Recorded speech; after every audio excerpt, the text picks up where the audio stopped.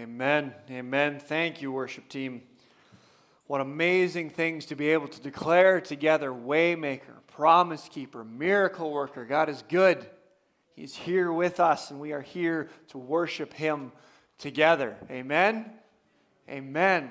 Well, as we dig into God's Word together this morning, let's turn to the book of James. James chapter 1, and we're going to read the first 18 verses as we get started together. And I'm excited for the things that God's putting in front of us here. And so many good things. Oh, and then this summer series is going to be super fun. And next year, I'm looking forward to it. God's got some good stuff coming. I think it's going to be a lot of fun. But right now we're in James, and that's also good. This is also exciting as well. So James chapter 1.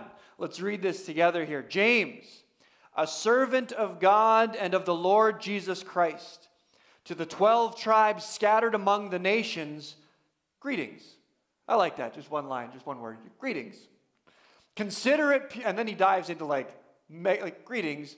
Here's some unbelievably heavy stuff. It's great. So, greetings. Consider it pure joy, my brothers and sisters, whenever you face trials of many kinds. And we're going to get into the trials he's talking about here. Holy cow. Because you know that the testing of your faith produces perseverance. Let perseverance finish its work in you, so that you may be mature and complete, not lacking anything. If any of you lacks wisdom, you should ask God, who gives generously to all without finding fault, and it will be given to you. But when you ask, you must believe and not doubt. Because the one who doubts is like a wave of the sea, blown and tossed by the wind. That person should not expect to receive anything from the Lord. Such a person is double-minded and unstable in all they do. Believers in humble circumstances ought to take pride in their high position, but the rich should take pride in their humiliation, since they will pass away like a wild flower. For the sun rises with scorching heat and withers the plant, its blossom falls, and its beauty is destroyed.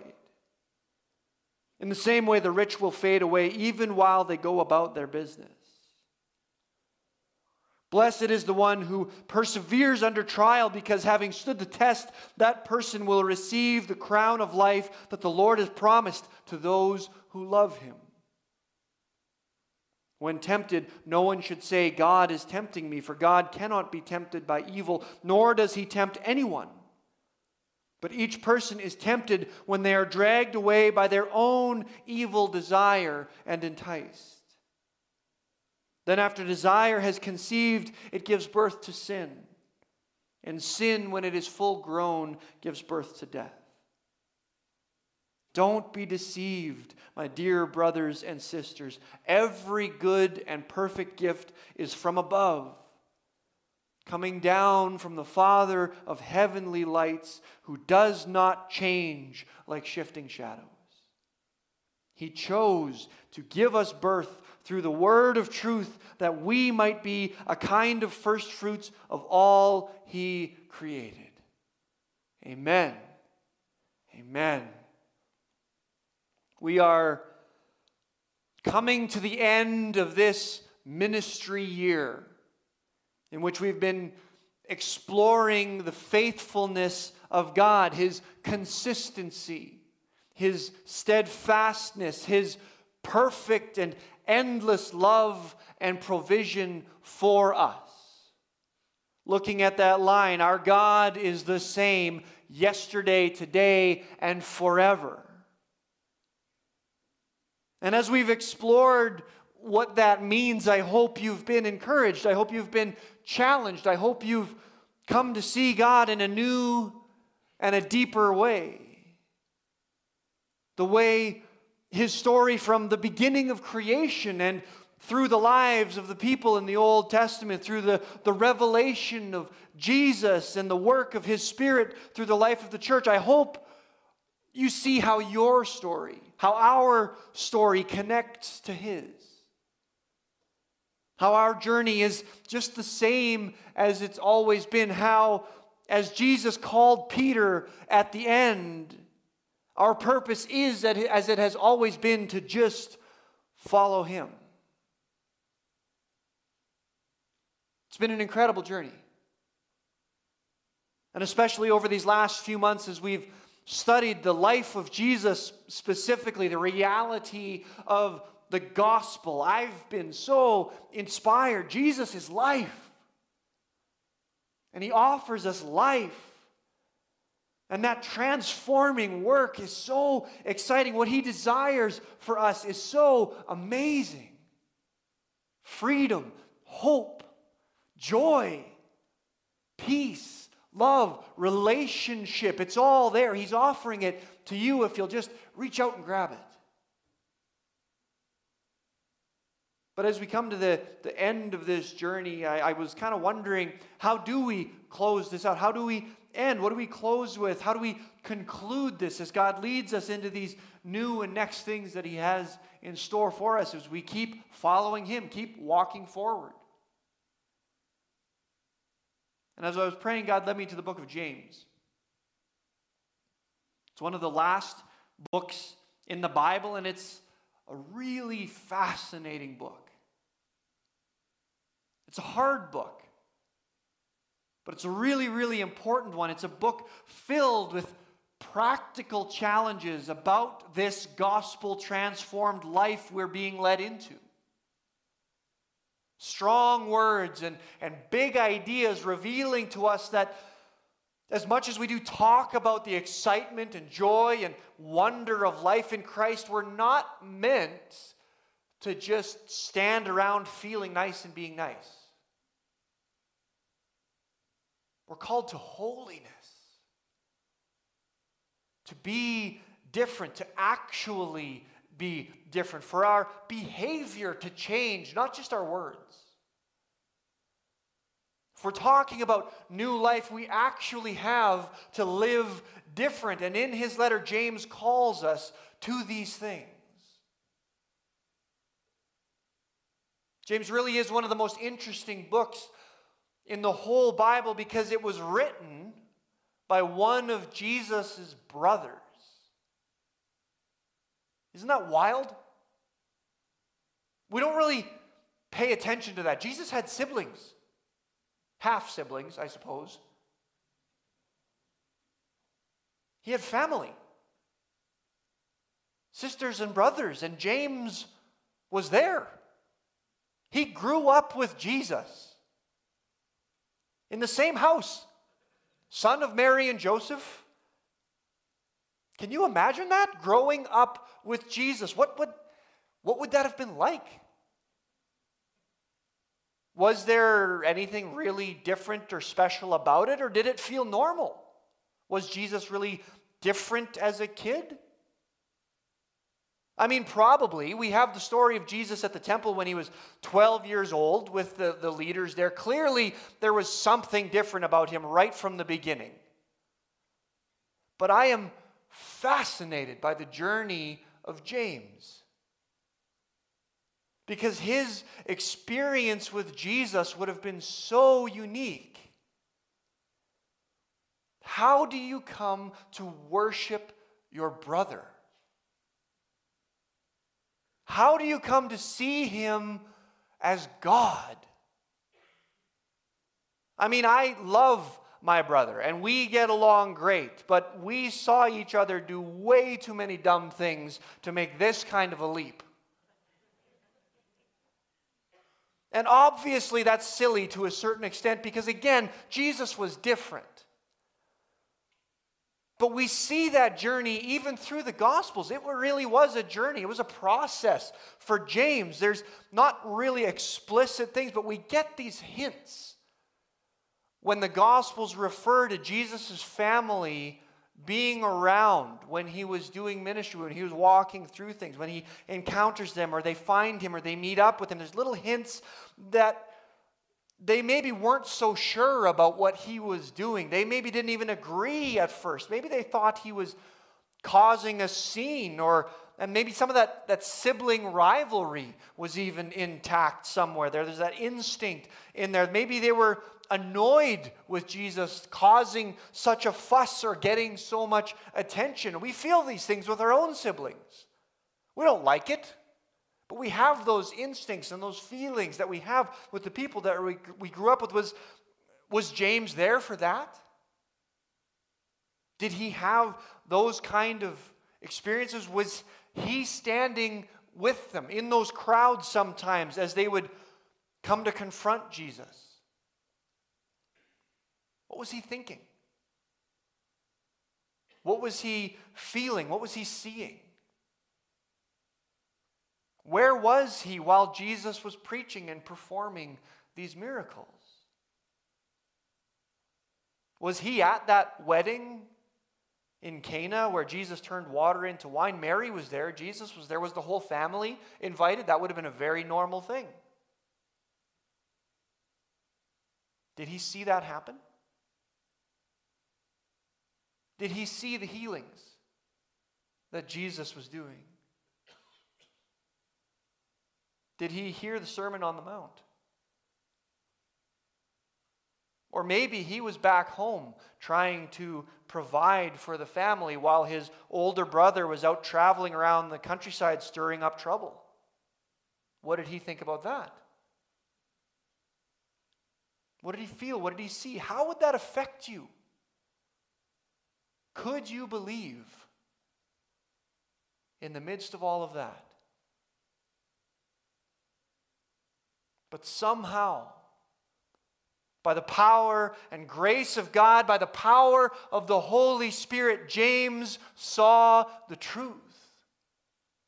Jesus resurrected, his brother resurrected, and came to believe that his brother Yeshua, Jesus, was the Messiah, and even more, was God himself. And James went on not just to believe, but to be a huge part of the leadership of the early church. He was the leader of the church in Jerusalem, the center of the early church. Paul talks about sending letters and getting advice from the Jerusalem council, and James would have been involved in the leadership of that. Paul is asking James for advice. He's helping to shape and mold the beliefs and teaching and direction of the early church alongside Peter and the other apostles. James is there. By the leading and power of the Word and the Holy Spirit, he was there. And according to tradition, James even had a nickname in the early church. They called him Old Camel Knees. They weren't very good at nicknames back then. But it was said that he spent so much time on his knees praying for the church that they became as hard as a camel's. Something for us to think about in our own life. What does prayer look like for us?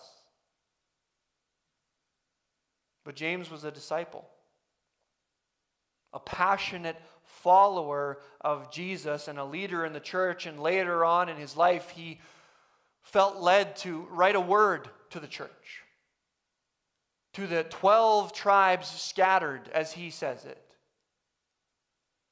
It's estimated that James probably wrote this letter sometime around 70 AD, 68 to 70 AD, CE, sorry, wrong academic terms there.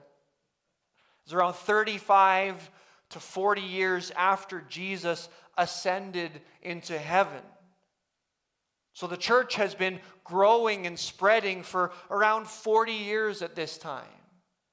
And Paul would have just passed away, just been martyred, just a short time before James would have written this letter. And James is coming to the end of his own time and ministry. He's getting older here as well, and he's looking at the church, where it is and where it's going, and what he sees, having been in leadership for a long time. And God inspires him to pen these words, this challenge, this encouragement to the church.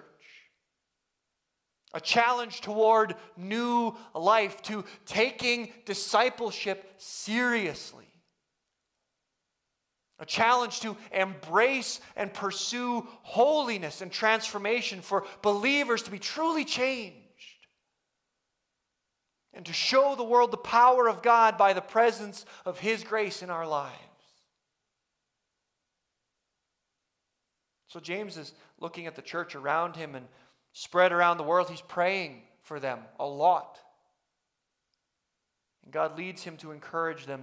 The first generation of church leaders, the apostles and elders, are passing away, and the church is moving forward into the future, into an important season of transition. And James wants to lay some things before them to know and to remember. And as all this is happening, the church is in the middle of one of the darkest and harshest times of persecution that it has ever and will ever face.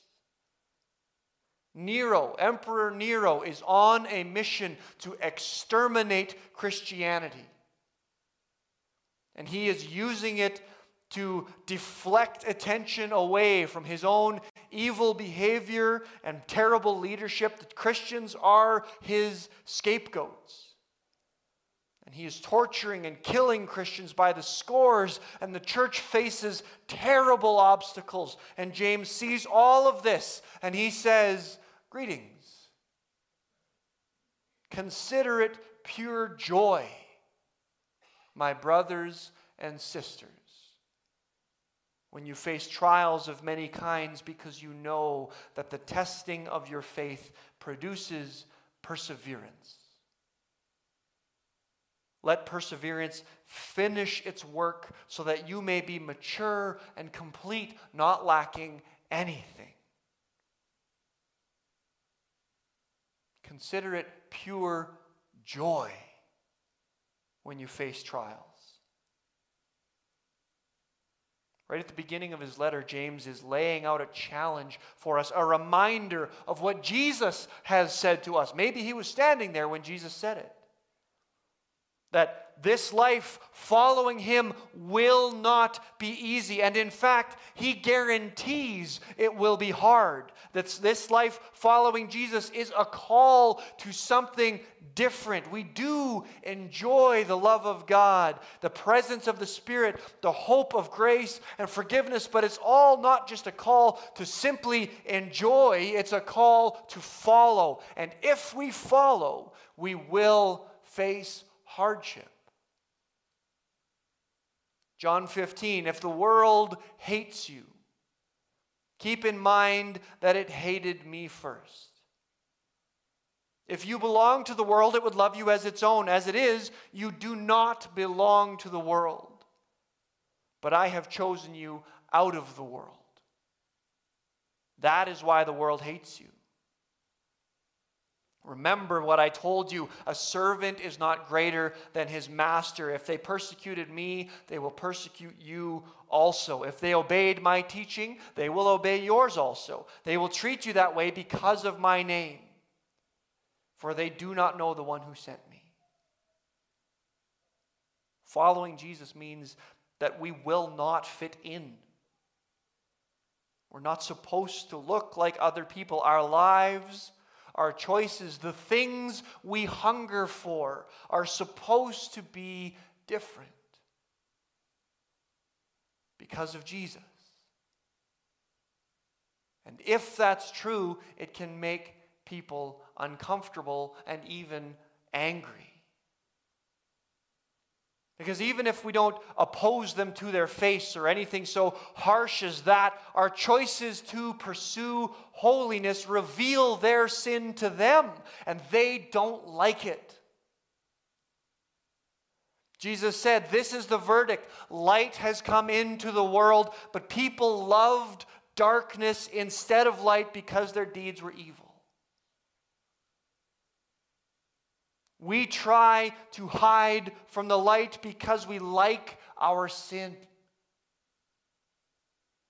And as the work of Jesus transforms our hearts, we should like our sin less and less, because we're drawn more and more to the light. And as we are, we might find that the people around us might get less and less comfortable because we're shining a light on things in their life, things that even they don't want to see. But look how James continues here. This is so important because it's immediately after this, and we start feeling a little pumped up sometimes. Our pride, not a good thing, starts kind of getting us going, yeah, we're going to shine a light, and that's going to make some people uncomfortable, but too bad, I'm sharing the gospel. But look what James says. If any of you lacks wisdom, you should ask God, who gives generously to all without finding fault, and it will be given to you. But when you ask, you should believe, you must believe, and not doubt, because the one who doubts is like a wave of the sea, blown and tossed by the wind. That person should not expect to receive anything from the Lord. Such a person is double-minded and unstable in all they do. Follow Jesus. Be light. Expect persecution, trials of many kinds, and let your faith be tested and produce perseverance, and ask for wisdom. How are we going to respond to these trials, to these challenges? How do we approach the people around us? Ask for wisdom.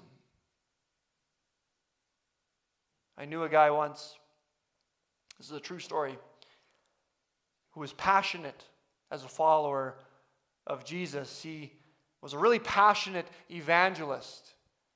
And he would come across pretty strongly sometimes to people.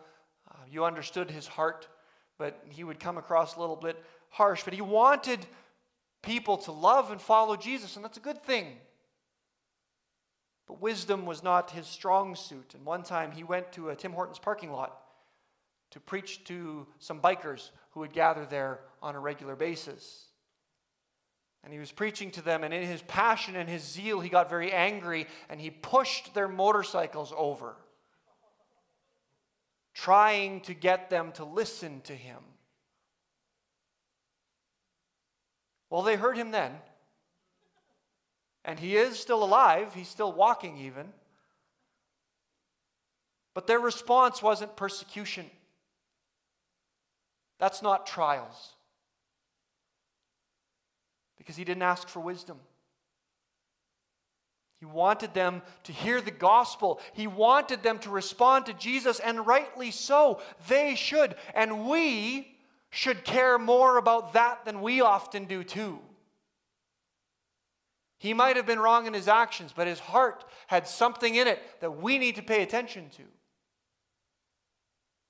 But there was no wisdom in his actions. Jesus might have asked him to preach to them, but he did not ask him to become angry, to destroy their property, to push over their bikes. When we get carried away in our own passion, in our own ideas, in our own mission, when we think that it relies on us, we can forget to rely on God and His wisdom. And we can do so much damage to others, to relationship, in my friend's case, to himself, and to the kingdom. When James calls us to believe and not doubt when we ask, it's not just believing that God will give us wisdom, it's believing and not doubting that God is in control. It's not just getting what we pray for, it's resetting our minds in the reality of the kingdom. Not just being double-minded in doubting that God will answer, but being double-minded in forgetting He is God. That He is working. That the people right in front of us might not respond the way we want them to, or even the way they should. But it's not our responsibility, it's God's. He loves them. He is walking with them. He is drawing them to Himself. When we try to take His place, when we become double-minded, we lose sight of that. James goes on to talk about wealth and poverty and humility and power, things that he will talk about quite a bit in this letter, and we're going to spend some time exploring as well. But he closes this opening portion talking about temptation. And in this, he kind of ties all these ideas together as he's just introducing this letter. And he says this: blessed is the one who perseveres under trials, because having stood the test, that person will receive the crown of life that the Lord has promised to those who love him. When tempted, no one should say, God is tempting me, for God cannot be tempted by evil, nor does he tempt anyone. But each person is tempted when they are dragged away by their own evil desires and enticed.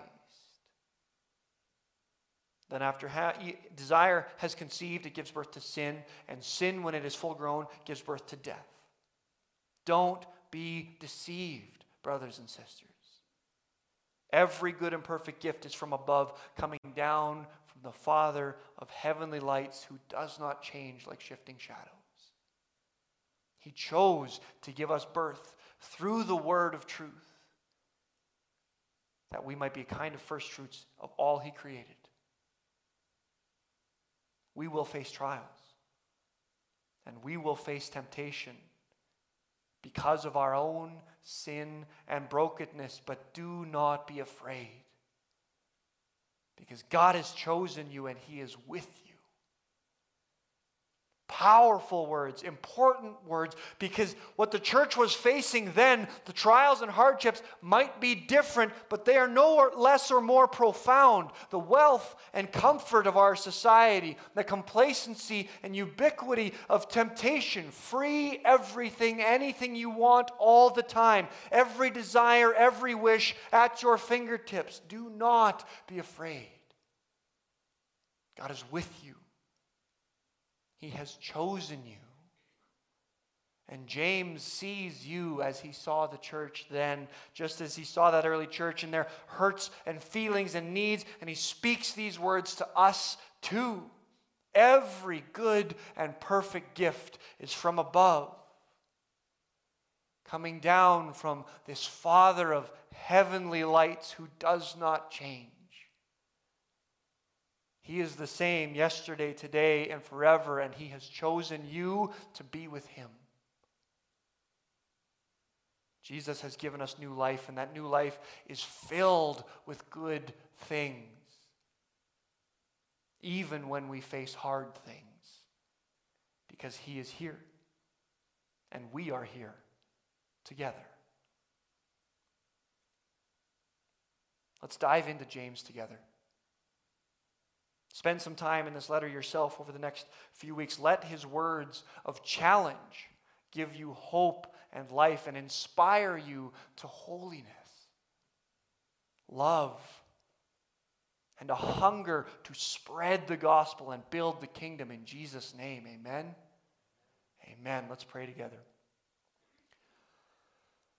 Father God, we come before you today and we are challenged. We are encouraged. We thank you for the life of James and for the incredibly unique perspective and experience that he had growing up with Jesus. We thank you that by your power, by your Spirit, you transformed his heart. You softened him to see the truth of who Jesus is and what he has done. And that you were able to use James in that unique perspective to build your early church, to encourage and challenge and lead them forward. And God, we thank you for this letter, for these words, that he saw the need as the church was stepping into this new season, as the early generation was falling away and dying and passing away, God, that you were handing this off to the coming generations. And God, we follow in that example. And so we receive these words from James as he passed them on to the believers in those days, God, and we want to be challenged. We want to see the trials and temptations that are around us, God, and we want to step into holiness. We want to embrace the goodness that you have for us. We want to follow that call that you have laid before us and enjoy this life that you offer. Jesus, we thank you that we can journey together in this, and that by your Spirit you bring us together. We pray that we would understand this more and more clearly as we walk forward in this. In Jesus' name, amen.